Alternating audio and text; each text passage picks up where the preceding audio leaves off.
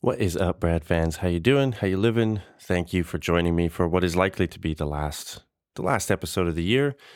There's a slight rain falling behind me. I'm a little stuffed up, so if there's a bit of noise or sniffles in the audio, please forgive me. And if you've been following this podcast regularly, you'll know that my attention has turned in the last couple of episodes towards genetics, and specifically genetic medicine, genetic technologies that are coming down the pipe that are likely to dramatically change our world, our society, our healthcare. And not to overhype things too much, these things do take time. There's always this period, especially in science news where you hear, the breakthrough is coming 10 years from now. We've been hearing about this for, cancer breakthroughs or multiple sclerosis, these kind of things, right? But since the advent of things like CRISPR and other stem cell techniques, we could add messenger RNA technology to this list, the mRNA vaccines and whatnot that we've heard so much about this last couple of years. There's lots and lots of things that are coming, as I said, down the pipe in terms of medical technologies that are going to really shift the way that we treat diseases and what is possible. And the theme that I've been focusing on the last couple of episodes has kind of been this idea of, well, these things are going to really change the world, but they're also going to introduce us to a lot of weird questions and trade-offs that we might not be totally ready for. The repercussions, both ethical and then also in terms of like side effects of some of these treatments. And so today I want to actually highlight two really interesting stories I found about these technologies. So actual trials that have been done with two gene editing techniques that are being used to treat diseases right now. And the big news is that one of these, a CRISPR-based technique to treat sickle cell anemia, is the first FDA-approved therapy that uses CRISPR gene editing. So this is actually just a big breakthrough, a big milestone in terms of these types of technologies. So yeah, that was one that I wanted to highlight. There's another one that we'll talk about that's a technique that's sort of based on CRISPR, but it's a little bit different, and we'll dig into that. But when it comes to the sickle cell anemia story, again, amazing milestone, amazing breakthrough in terms of what we can do with this technology and how we can actually alleviate the suffering of people with sickle cell anemia. But there's something that doesn't get talked about a lot in the headlines. And that is a really difficult trade-off that the patients who want this treatment are going to have to make. And we'll talk about that too.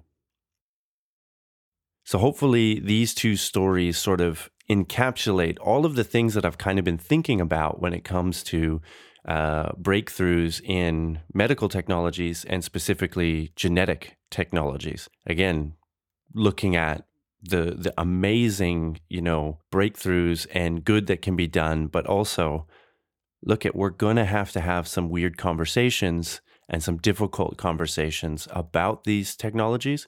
So we should all be prepared to understand what's going on and to be able to make our 2 cents known. And so with that, I think it's good to also maybe start with a bit of a primer, a recap on how DNA works. Some of you may already know this. If you do, skip ahead a couple minutes. But yeah, I think it's important to just go over some of the terms again, base pairs, these kind of things, and get a visual in our mind of how DNA works in order to better understand how things like CRISPR and then this other base editing technique that is based on CRISPR actually works. So, if you remember from high school biology, inside of every cell is a nucleus, which is in basically the middle of the cell, and it contains all of your DNA and the tools needed to identify genes in that DNA sequence, to read those genes, the sequence of those genes, and turn that sequence into a messenger RNA sequence that then gets brought to the protein building parts of the cell. So DNA is a double-stranded molecule, meaning there's two pieces of DNA that kind of fold together like a zipper. A zipper is often the analogy that is used, and it forms that spiraling double helix, right? So this is really important because it makes DNA stable. When the two strands are locked together, it's a stable molecule, so there's not a lot of chances for genes to get read and expressed unless the body actually opens up, the cell actually opens up that DNA helix. And it also, just keeps it stable so it doesn't break down and, prevents mutations. Mutations do happen when DNA is being replicated or a gene is being read and turned into a protein. But overall, DNA, when it's locked into the zipper of the double helix, is pretty stable. The other important thing about there being two strands of DNA comes down to the ability to replicate DNA. So when your cells divide, you need to be able to copy the entire genome as faithfully as possible with as few errors as possible, and give each new cell a full copy of the genome. And so this is where the base pairing, as it's called, comes in. And again, it's all about how there's two strands of DNA. So on each strand of DNA, you have all of these combinations of 4 possible what are called bases. And these are just molecules that attach to the spine of the DNA, and they're what you often hear. You often hear the terms A, C, G, and T. Those are the first letters of the names of these molecules, and they make up the 4 bases that are possible in a DNA strand. And the really neat thing is that these bases will pair with each other exclusively. So if you have an A in a position on one strand of DNA, the opposite strand of DNA, so the other side of the zipper on the double helix, will be a T. When you have a C, you always have a G. And this means that the DNA, the 2 strands of DNA, are completely opposite of each other, but when read in those different directions, then they give you the exact same genome. So each strand of the DNA helix has a string of A, C, T, G, G, G, C, G, whatever it is, and the opposite strand will have the corresponding bases, so that when the strands break apart and then the cellular machinery goes to replicate, it just looks at what base pair is on that strand and adds the corresponding one to the new strand. And that's how you can faithfully replicate the whole genome in a cell.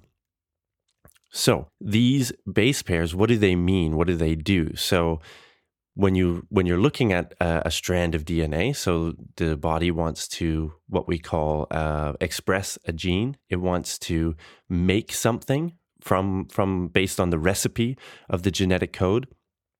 These little molecules will open up the DNA, the double-stranded helix, and will look at one side, and it will start to look at 3-letter chunks. So every 3 base pairs, so it could be ATT, CTG, GGG, these are what's called codons. And a 3-letter combination, a 3 base pair combination, codes for an amino acid. Now, amino acids are the building blocks of proteins, of all proteins, and there's only 20 amino acids that exist. So you can think about the number of 3-letter codon combinations that are possible. There's way more than 20. So multiple codons will code for the same amino acid, and this gives redundancy in the genetic code. And this form of redundancy is actually one of the many ways in which the body kind of safeguards against mutations. You can make a change in a 3-letter codon, and it may not actually change the protein sequence at all because of this redundancy. But anyway, this is how the body goes from the recipe that's laid out in the genes to proteins being made. So, barring what I just said about redundancy, not necessarily leading to a change in the sequence, leading to a change in the amino acid, oftentimes that is what happens. You do get a change in the amino acid sequence, and then that changes the protein. Maybe it's a subtle change that doesn't really affect anything. Maybe it's a major change that does really change the protein or change the way that the protein functions. Maybe it makes it better, maybe it makes it worse. This is how mutation and evolution, occurs. The other thing that happens is if you change a base pair and therefore change the codon, or you delete a base pair completely or a section of base pairs completely, you cause an error in the reading of that gene, and therefore the cell can no longer read that gene and produce the protein that corresponds to it. So effectively, you've turned that gene off. And this is going to be important for the genetic technologies, because a lot of where we're at right now in terms of using CRISPR and genome editors is simply turning genes off. It's sort of one of the easiest things to do, rather than sort of trying to manipulate the coding sequence to make a better protein or something like this. In many cases, we're just turning things off. But as you'll see, we can do a lot with that if we know what a gene does, what protein it makes, and then what that protein's job is. Sometimes turning that off can really help someone who's afflicted with a certain disease. And we'll see those specifics in use. So that's the important thing to remember, is that DNA is double-stranded. If you have whatever base you have on one side, you have the corresponding opposite base on the other side, A with T, C with G, and the ATC or the AAA or the GGG, those three-letter codons, as they're called, code for an amino acid that then gets put into a sequence to make a protein. So the last thing we need to elaborate on is this messenger RNA that I talked about earlier. So as the cellular machinery is reading a gene, it's looking at the codons, what it's doing is it's creating what's called a messenger RNA. So RNA is very similar to DNA, except that it's single-stranded and it uses one different base, which isn't really important. The point is that this single-stranded RNA then carries the message, the recipe of the gene that has been read, and it brings it to the ribosomes, which are another part of cellular machinery. And then the ribosomes read that gene sequence and actually grab the amino acids that are in the instructions, that are in the recipe, and link them together. So that's how you actually go from DNA to protein, is you need this intermediate messenger RNA called mRNA to bring the message to the ribosomes. And mRNA is really important because it is single-stranded, and because it is RNA, a slightly different molecule from DNA, it's less stable. And that's key, because once you turn a gene on, you're creating all of these messenger RNAs based on the genome sequence that you're reading.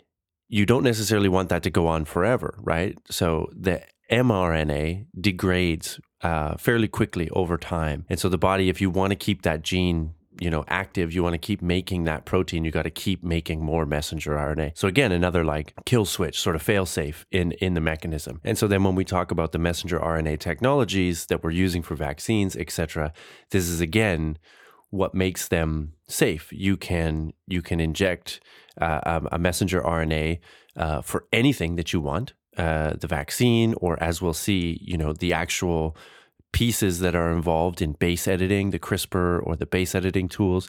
You can put those in mRNA form. You can code for them in mRNA form, give them to the cells. The cells will make that, and then they carry out that task, and then they degrade. So they're not perpetually doing that thing in your body, or going everywhere and doing that thing in your body.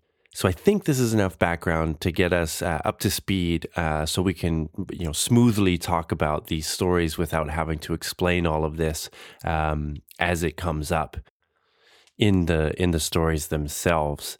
And it's really cool to think about and to rehash it, to really think about how DNA works and how proteins work. It's amazing that this is going on in our bodies all the time. Anyway. With that, I must first say thank you all so much for tuning in this past year. I've had a really good year. I've really enjoyed making these episodes. We talked about psychedelics. We had some cool interviews. I put out a piece about the integration workshop that I went to. I thought that was a really important episode for me to make. It was very much out of my comfort zone, and I really enjoyed making it. And it's been a nice year for growth with the podcast. We've seen a little bit of bump in terms of people listening. So I want to thank you for all of that. And as always, if you're enjoying the show, tell your friends, subscribe wherever you're getting your podcasts, whatever podcast player you're using, and give us a like, give us a review on that platform. That really, really helps our visibility. You can follow us on Instagram at 2brad4u. That's probably where we're most active on social media. So you can follow us there, like us there, boost the posts there. That's always very, very helpful. We are on Twitter as well at 2brad4u. Again, same handle, but I don't know, Twitter's slowly dying. We're kind of not really too active on there anymore. We'll see what happens in the new year. And you can go to the website, 2brad4u.wordpress.com. So again, thank you all so much for tuning in. Thanks for supporting the show. Follow us wherever you get your podcasts. Give us a review, a like, all of those things really helps. Tell your friends if you think this podcast is worth it. And here we go. Likely the final episode of the year, unless something major happens. So let's do it. Let's get weird. Let's talk about editing our genomes.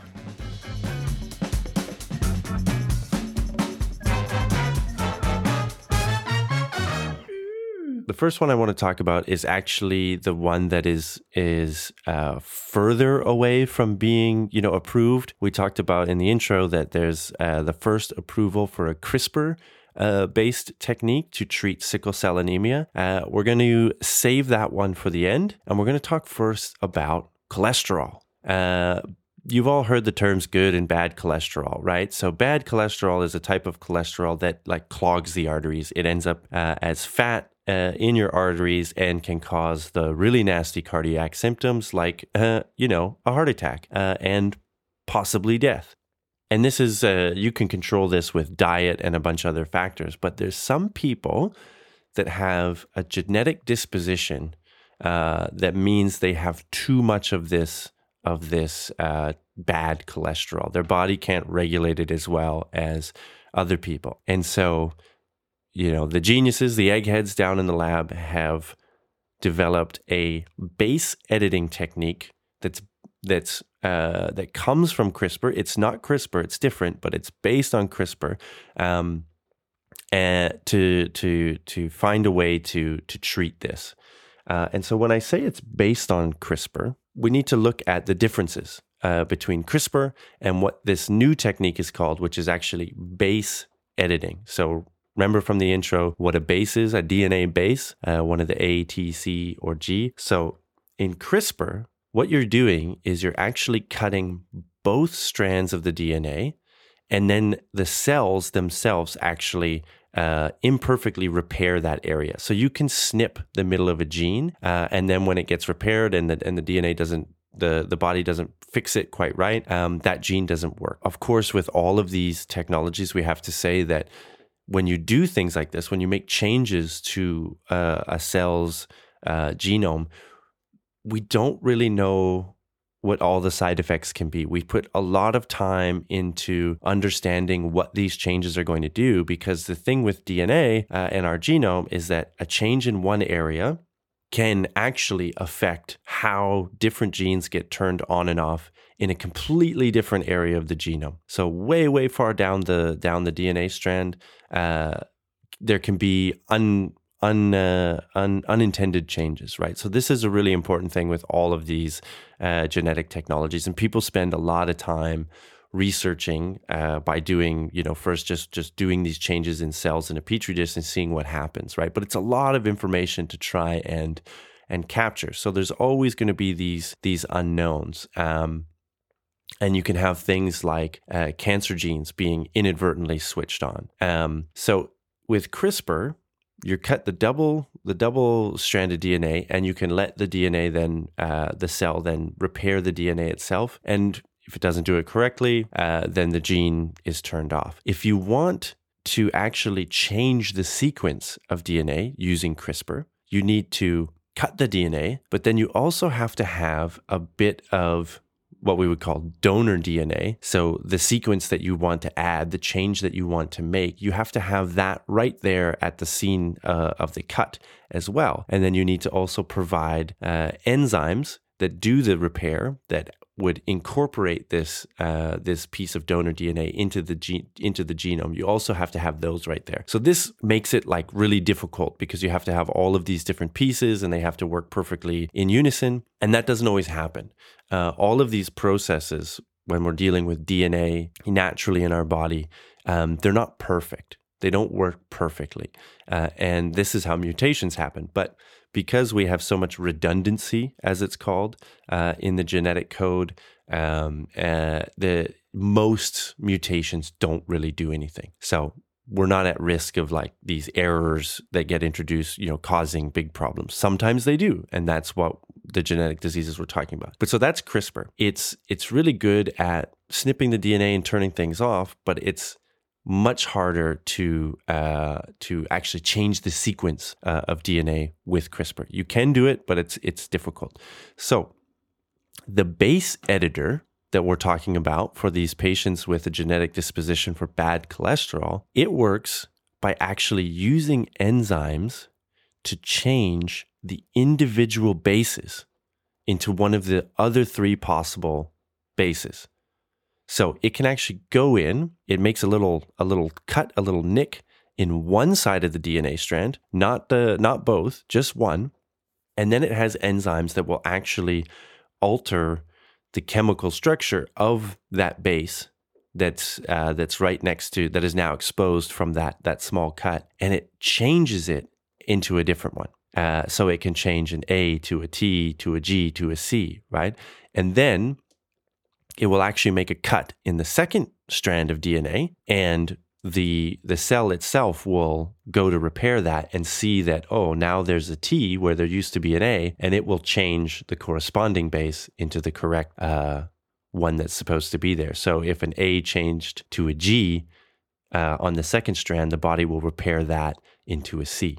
Right? So this is way more specific. You can actually go in and change individual bases. And again, we're at a level where we can change, a couple bases, maybe just one. So we're looking for conditions, genes, where a single change at a specific location, so at a specific codon, will turn that gene off, or in some cases in the future, we might see this actually turning genes on. There are a number of genetic diseases that are caused by these single changes in a gene. And so then if you can then fix that wrong base, you could turn that gene on and then cure the patient. So in the cholesterol example, another important distinction to make when we're talking about CRISPR and this base editor, well, really any genetic editing technology, is whether the changes are being done inside the patient's body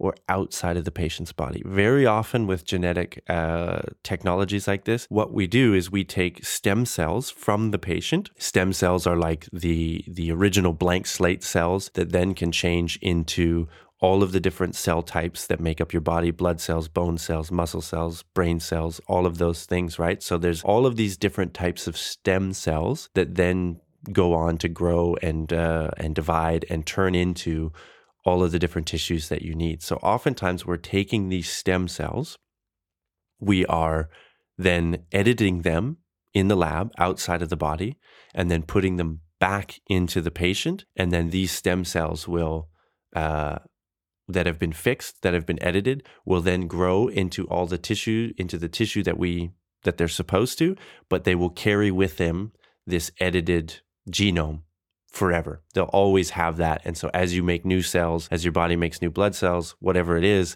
they will always have that edited genome rather than the original genome. So back to the cholesterol story. The cholesterol story is interesting because it's one of the first times that this base editing technology is being used.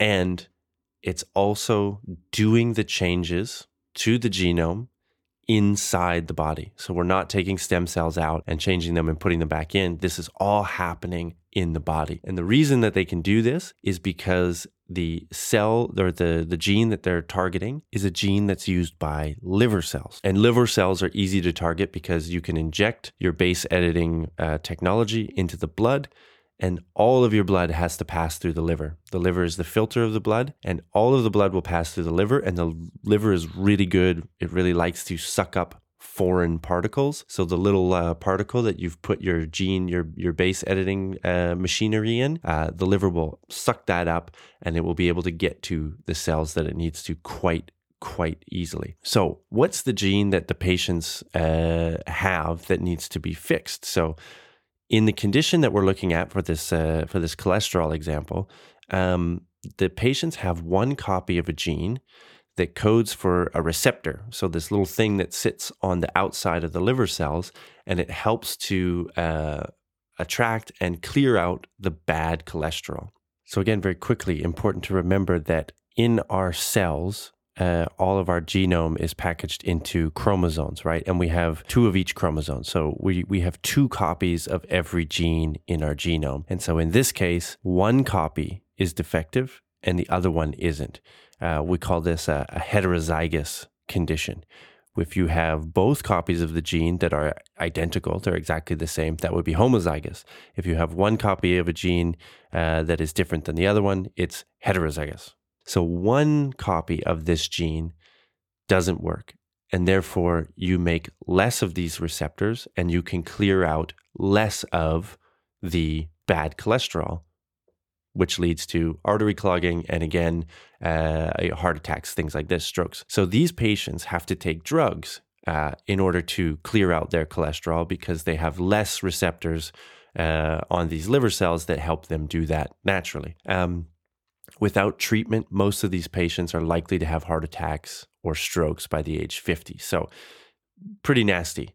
But the editor, the base editor that the researchers have devised, doesn't actually go to fix the defective copy of the cholesterol clearing receptor. The strategy is actually to disable another gene that codes for a protein called PCSK9, and PCSK9 actually goes around and removes the receptors that clear out the bad cholesterol. So it's kind of like a regulation thing. It goes along and clears out these receptors so that you don't have too many of them, right? But when you're already not producing enough because one copy of your gene is defective, when this other protein goes along and clears out these receptors, you are again can clear out even less bad cholesterol, leading to higher levels and again the disease symptoms. But if we turn this gene off, this PCSK9, it won't remove the receptors that you already have, and it will keep them active and therefore allow you to clear more cholesterol than you might have otherwise given your genetic condition.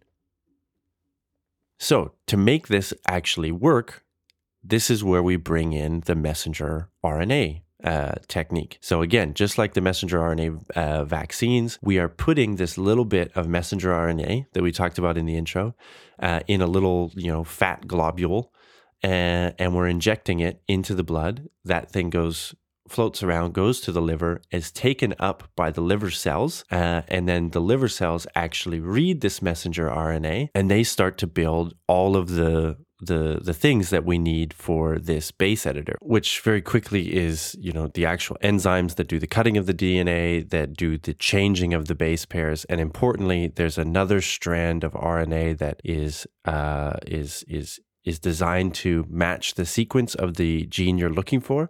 And so it will bind, again, in that complementary way to the gene that you're looking for at the very specific place you want to make the cut. And it will actually guide the enzymes to make the cut and do the change there. That's how we can know that we're going to edit the right place, is with this so-called guide RNA. So the tools get built by the cell itself, coded by the messenger RNA that we've injected into the body.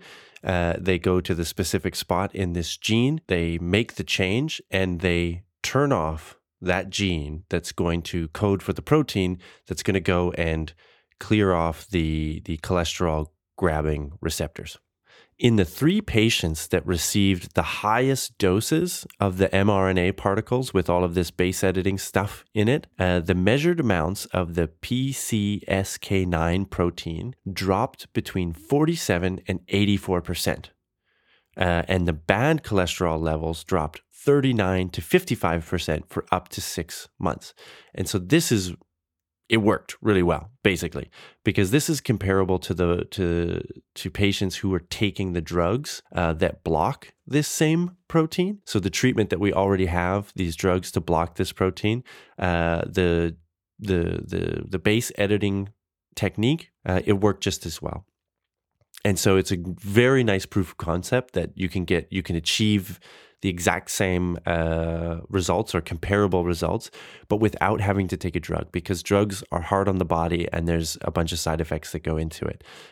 So very, very promising, super fascinating that we can use the mRNA techniques. And if you remember when we talked about the vaccines, the COVID vaccines, and all of this stuff to do with that, we said this messenger RNA technology is going to be huge. And so now you see how, because we figured out how to accurately package messenger RNA and get it into the cells that we want to get them into, we can now do things like this. We can now code for base editing proteins and enzymes and stuff, and put those into cells and get our bodies to make them and do this editing in the body. Super incredible. Now, it's important to note, again, a lot of studies need to be done to follow this up and really understand what's going on. There were 2 heart attacks that happened during this trial. So 2 patients did have heart attacks. It's important to note that both of these patients already had severely blocked arteries. So they were already kind of trending in the high risk area. One of the patients that had a heart attack and unfortunately passed away, the researchers and the doctors that reviewed all of this stuff said that it wasn't related to the treatment. It's likely that this person was going to have this heart attack anyway. They were already so severely clogged. The other heart attack that happened, it happened the day after treatment with the mRNA and the gene editing stuff. And so they have to say it might have been related to the actual treatment. The actual treatment might have caused that heart attack. This patient survived, and they later said that they had chest pains and some symptoms before the treatment was administered, but they didn't tell anyone. And so the company responsible for the trial said, had they known that, they wouldn't have gone ahead with giving this patient the treatment. So a little bit of a caveat there on the safety. And again, like proof of concept, you can do single base pair editing in the cells of a person without having to take out the stem cells or whatever. It's really, really fascinating. It's super interesting. And again, it shows you how all of these technologies are building on each other. So we have the mRNA technology that is now possible that lets us actually deploy these things in the body. We have this single base editor enzymes and techniques that came from our knowledge of CRISPR. So it's all building. It's a snowball and it's growing. The next step for this trial is to try it in another 40 people. These patients have all been from like New Zealand and the UK, I believe. The US recently gave the company doing this work approval to do trials, so to recruit patients for trials in the US.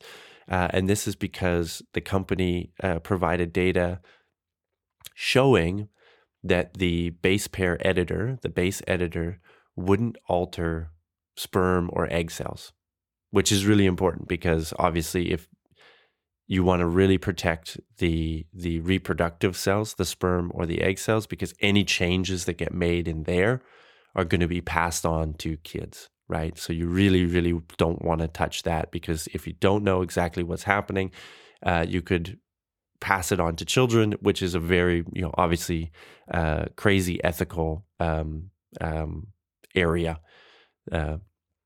So once the company was able to show that that's not going to happen, they have some data to show that, the FDA said, okay, we'll allow you to do trials in the US as well. So that's just going to increase the amount of people that can be in the trials. And you want, of course, a diversity of people in these trials so you can see if things come up, what risk groups there might be, all of these kind of things. And they're planning an actual placebo-controlled trial for 2025. To recap, single base editing, super neat. The fact that it was done in the body, amazing. And the other thing to note is that this shows that we could actually maybe use gene editing technology for sort of more mundane, let's say, conditions, not things like, the big ones like sickle cell anemia or Huntington's or Parkinson's or, these cystic fibrosis, these ones that we talk about, very serious diseases that are caused by mutations in genes that we're attempting to fix with this kind of technology, right? Cholesterol, obviously, for these patients is a very serious problem, but we do have drugs to treat it. But high levels of cholesterol might not be considered on par with some of these other serious diseases. So the company behind this technology says that the PCSK9 base editor could one day be used to treat people who don't have the genetic condition, but have, just early risk for heart disease.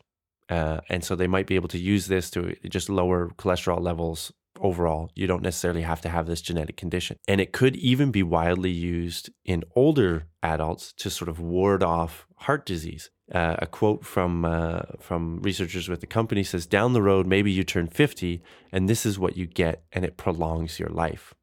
That's the ultimate vision. So again, we're staring down the barrel of what could be just a normal genetic treatment that everybody gets as they age that can prolong your life by helping you with cholesterol.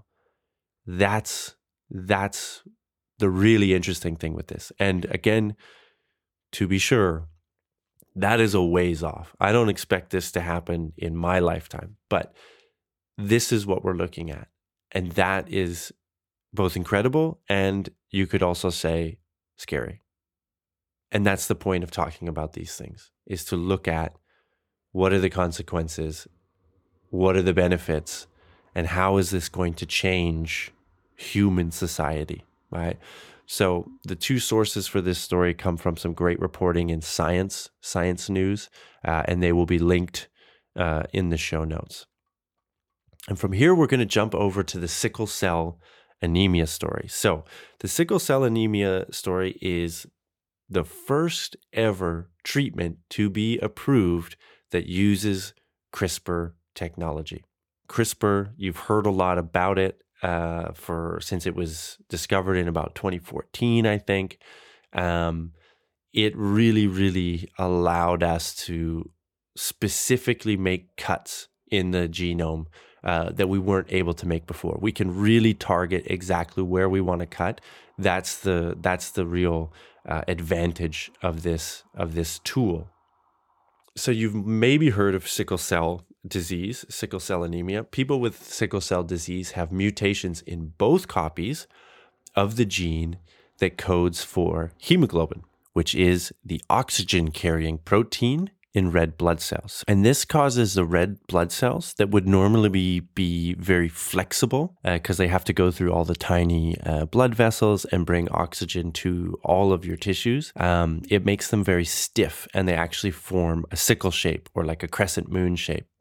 And because they're now stiff and in this odd shape, they tend to get stuck in blood vessels and they can't carry as much oxygen, which is at best extremely painful, and at worst, the cause of organ damage and strokes. Because as the blood cells get stuck in the vessels, the tissue that's behind that blockage can't get oxygen, so you get like a whole cascade of inflammation and pain, and then those tissues can die. You can have a stroke in various parts of the body because these blood cells are causing these blockages. And so people with sickle cell disease, they have to be very, very careful about things like temperature. So when the temperature drops, if they get like a blast of cold air or something, when our body reacts to cold by restricting our blood vessels, this is to keep more blood in the interior of the body and keep the vital organs warm. But this restricting response makes the vessels even smaller. So then the sickle cells get stuck more often and they just get like excruciating pain. And when they get these blockages, it can, like I said, cause organ damage, strokes, excruciating pain. And it often means they have to go to the hospital and get, different types of treatments to loosen these up. So blood thinners, things like this, which then comes with a whole slew of side effects. And the other interesting thing about sickle cell disease is that it predominantly affects people of African descent. And there's a reason for this. And that's because malaria, the blood parasite that's transmitted by mosquitoes, is very common in Africa. And as it turns out, if you carry one copy of the sickle cell gene, so one of the altered hemoglobin genes, but you have a normal second copy, you are actually protected from malaria. So you don't have the severe sickle cell disease because you still are making, normal blood cells with one copy. But malaria has a harder time infecting your blood cells because it can't get into those stiff sickle cell red blood cells. And so it's kind of protective. And so that means that a lot of people who have one sickle cell gene, but a normal other one, they actually survive better in the population. They do better. And so this, what would normally you would think would be a gene that would be selected against, is able to persist in the population because it actually has some benefit as well when individuals are heterozygous for this gene. So people with two copies of the sickle cell gene, very bad. And maybe over millennia might have been selected against to the point that that disease is either extremely rare or gone. But because of what we call this heterozygous advantage, people with one sickle cell gene and a normal one do better in the face of malaria. That gene has actually been kept around in the population. So it's remaining in circulation because these heterozygous people do really well and then reproduce and so on and so on. And so this is why sickle cell disease is very common in Africa. And then in the US, people of African descent, African Americans in the US, tend to have the most or the highest rates of sickle cell disease. So it's really a disease that tends to affect this one demographic, and this will become important for the story as we go along. But let's look at what the therapy actually is. The strategy behind the recently approved genetic therapy, again, the first approval of a CRISPR therapy, was again not to target the gene that's actually defective. So not actually to try and repair the mutated red blood cell hemoglobin genes, the sickle cell genes. In this case, the target is a gene that codes for a protein which during development turns off the production of a fetal form of hemoglobin. So a type of hemoglobin that you make when you're a fetus developing in the womb. And this fetal form of hemoglobin doesn't have the sickle cell mutations. It's coded for from a different gene in the genome, and so it doesn't carry that same sickle cell mutation. But as you develop, there's a gene that makes a protein that turns off the gene that codes for the fetal hemoglobins because it's like, well, you're not going to be a fetus anymore, so you don't need it, right? But if we can turn off the gene that turns off the production of fetal hemoglobin, sickle cell patients will continue to make fetal hemoglobin throughout their lives, which then replaces the sickle cell hemoglobin in the body and alleviates the symptoms. And now this is one of those technologies, gene editing technologies, where you first have to take out the stem cells that turn into blood cells. And then they do the editing with CRISPR um, in those stem cells, and then they put them back into the patient, and then the patient will continue to use those stem cells to make new blood cells that are based, on this fetal hemoglobin, because it's not being shut off. So these stem cells will continue to make that fetal form of the hemoglobin throughout their lives and allow them to live symptom free from sickle cell. And so this is an important distinction because it increases the cost and complexity of the treatment. You have to get the stem cells. You have to take them out of the body. You have to keep them alive out of the body. You then have to do the editing in there and still keep these stem cells alive, and then inject them back into the patient. So the cost of these things, a lot of these genetic techniques are very, very costly. This one is right up there because of this extra step of having to do this stuff with stem cells outside of the body. Stem cells are notoriously difficult to work with. They don't do well in the lab setting. And so this is already going to mean that a lot of patients in places like Africa, where the majority of global cases are, lower income countries, they're already going to have a hard time getting this treatment. And that's something we talked about, again, with like the psychedelic stuff, right? How good is a treatment really if it's so cost prohibitive that only a small group of people can get it?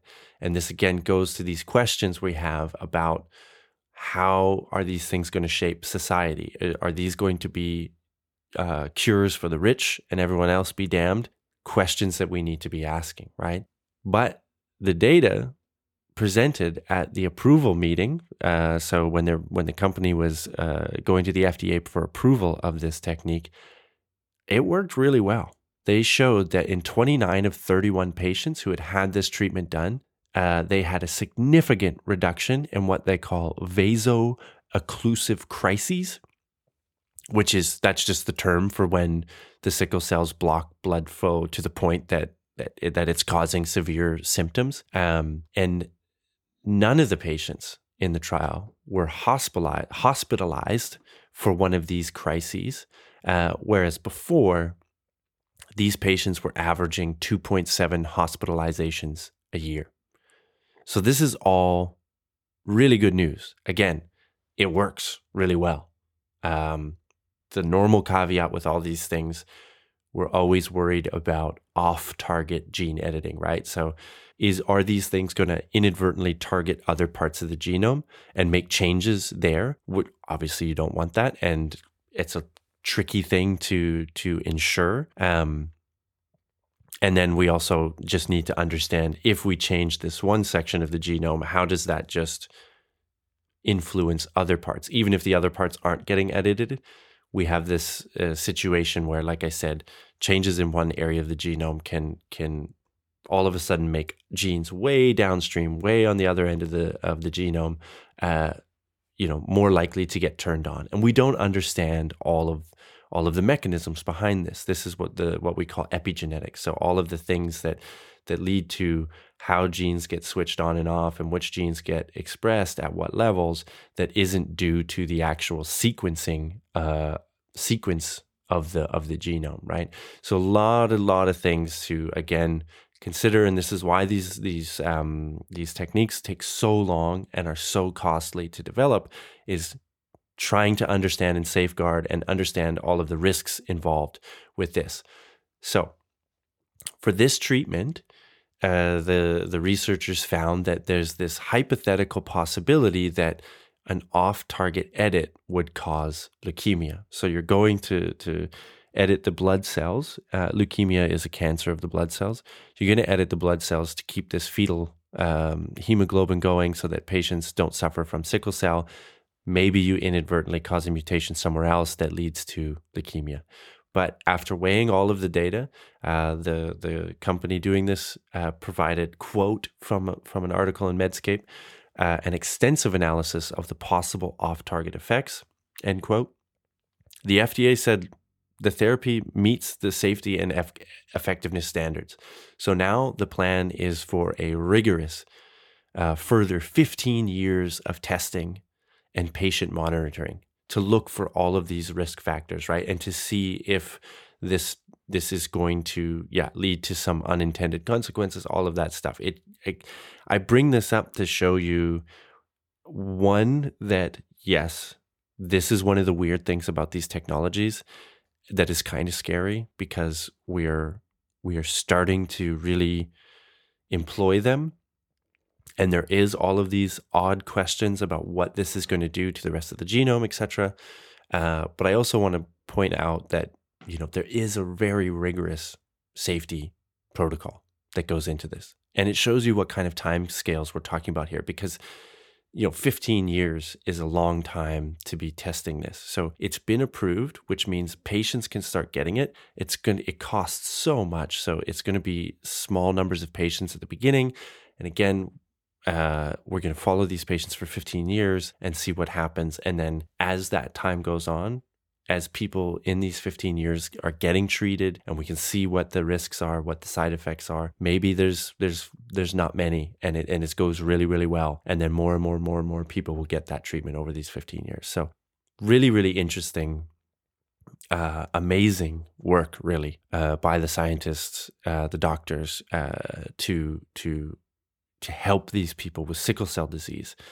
But like I said, among all of those headlines about first approval of a CRISPR treatment and how, rightfully so, what an amazing technological medical feat this was, there's things that aren't getting talked about as much. And the cost disparity, getting this treatment to people who actually need it, who tend to be in poorer countries, lower income countries in Africa, or in the US, the African American population that tends to make, I think the stats are something like they have about a quarter of the wealth on average that white families have.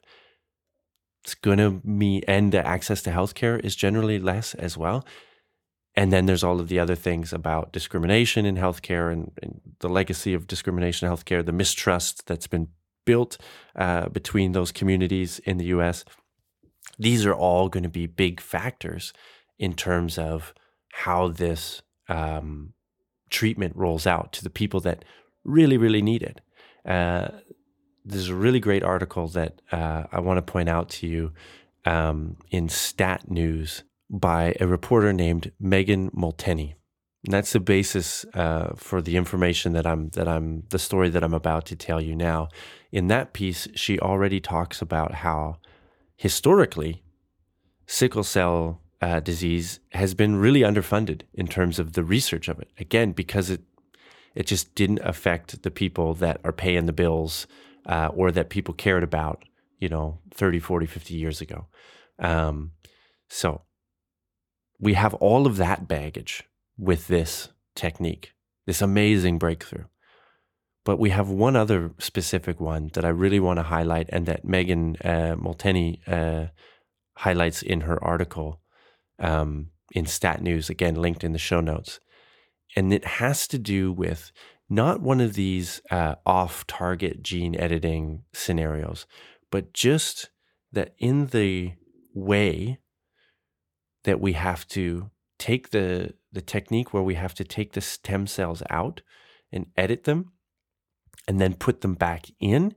Again, already super expensive, but in order to have those stem cells, that the edited stem cells go back in and be the main source of stem cells that are producing the blood cells for the patient, you have to kill off all of the unedited stem cells, all of the ones that were then, let's say, natural ones there. And that involves a lot of nasty chemotherapy. And because of this, people have to make a choice. Do I want the treatment to cure my debilitating, painful, potentially deadly sickle cell disease? Or do I want to have kids in the future? And that's because our reproductive cells, the eggs and the sperm, are particularly and extremely vulnerable to chemotherapy. And so many people undergoing chemotherapy, whether it's for these stem cell treatments or for things like cancer, become infertile. And so one of the few things that these people can do is undergo fertility treatments where you're freezing sperm samples or freezing eggs, which again is extremely costly. And who's going to cover that cost? So in the trial for this technique, all of the patients were given that fertility treatment, whether it was freezing sperm or eggs. They were given that for free, so they didn't have to make that choice. But now that it's approved and it's going to go out to a wider group of people who are able to, now do the treatment and recruit patients for the treatment, who's going to pay for that? Not every patient is going to be able to afford those fertility treatments, freezing the eggs and the sperm, and they are going to have to make a choice between curing, as I said, a debilitating and painful disease, or run the risk of never having kids. In some places, these fertility treatments are universally available. Right, it's anyone can access them, and so this is going to be less of a problem there. But countries like the U.S., not so much. Different states have different rules regarding whether that fertility treatment, when you're undergoing some other treatment like chemo that's going to affect your fertility, whether you have a right to that. But even if you do, in some states, it's not covered by all insurers, or it's only covered by Medicaid. Like, it's a very ridiculous web of rules that go into this, and in some places it's just you're out of luck, right? So again, here's the trade-off.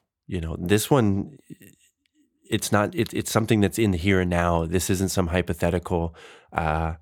Are we going to alter the genome to make ourselves better, to like you have designer babies, right? Like the Gattaca movie, the famous Gattaca movie, which is like the extreme form of these questions, where rich people can have designer babies and poor people are left to be excluded from society due to their genetic inferiority. Very dramatic questions that, yes, we need to be discussing now. We need to be having these discussions, but in the here and now, with these amazing genetic technologies, we already have really fraught things to deal with. Access to these treatments, who's going to pay for them, who will be able to access them.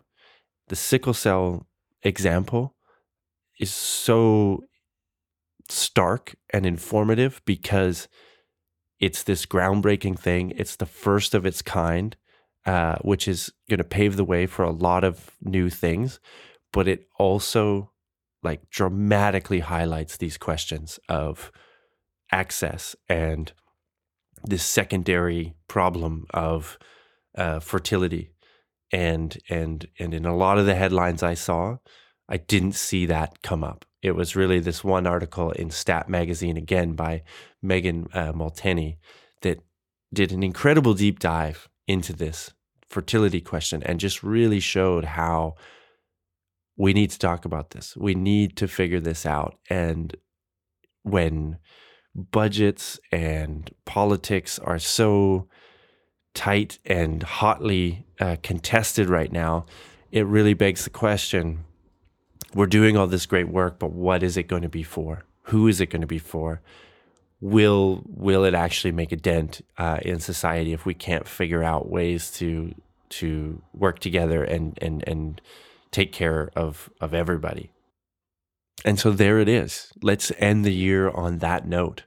The typical too bad for you, right on the fence. Is it good? Is it bad? Well, it's both. And how are we going to figure this out? this is a topic, a theme that I'm going to, I think, really dig into more in the new year.